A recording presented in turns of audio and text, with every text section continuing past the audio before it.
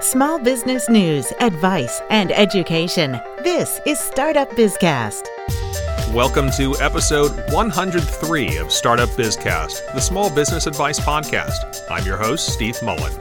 Startup Bizcast is produced by Endgame PR, a social media PR firm near Richmond, Virginia. To learn how your business can use social media, media relations, and even podcasting, please visit endgamepr.com. That's ENDGAMEPR.com. One of the great things about owning your own business, particularly a consulting business, is that you can work from home. It offers a lot of benefits, like the commute's easy, you don't have to dress up, and there's a fully stocked kitchen nearby where no one is going to steal your lunch. But there are also challenges, and that's what I'll be talking about in this episode. I've been working from home for more than 13 years now, and I've gotten fairly good at it, if I may say so myself. However, I've talked to a lot of people who find it to be a struggle. There are a lot of things that get in the way of being productive from home. In this episode, I'll run through a few of them and give some advice that I hope will help.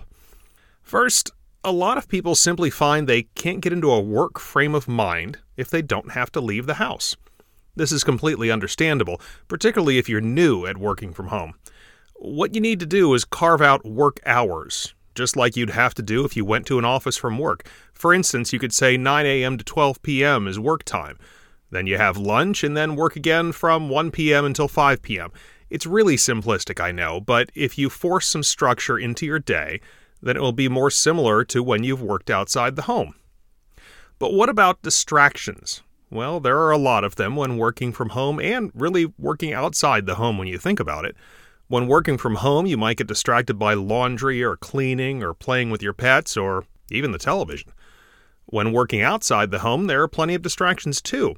You have gossiping coworkers, office gatherings for things like birthdays, actual meetings that are 3 times longer than they should be, and lots more. The trick with working from home is to once again force yourself to treat your work from home job just like your work outside the home job. When it's work time, you don't take time off for other things. If you're the type to go down a rabbit hole with doing chores rather than working, don't start the chores until your work is actually done for the day. Think about it this way. If you were working outside the home, you wouldn't have time for that laundry, would you? Well, then you don't have time for it while working from home either. Also, make sure your friends and neighbors know that you're not just home eating bonbons, but rather are working. Gently tell them they can't just stop by whenever they want. If they don't get the hint, you may have to go as far as not answering the door when they stop by unannounced. If you're in a situation where you have roommates who may be around while you're working, you may have to create a visual cue that you can't be disturbed, kind of like the old sock on the doorknob back in college. This can be as simple as acquiring a do not disturb door hanger or even just a red piece of tape. Let your roomies know that when they see that, they should stay out of your workplace. But what about kids? If you have children at home, it can be extremely difficult to work. This is a problem I dealt with personally, and I was extraordinarily lucky.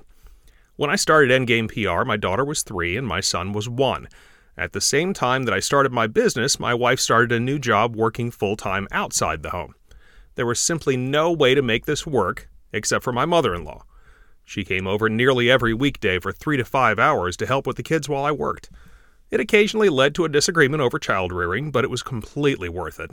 Her time eased up once the kids were both in school, and now that they're teenagers, she just comes over when she wants to visit. The trick in our situation was to make sure the kids knew that when I was in my office working, I was not to be disturbed. They were to pretend that I wasn't around.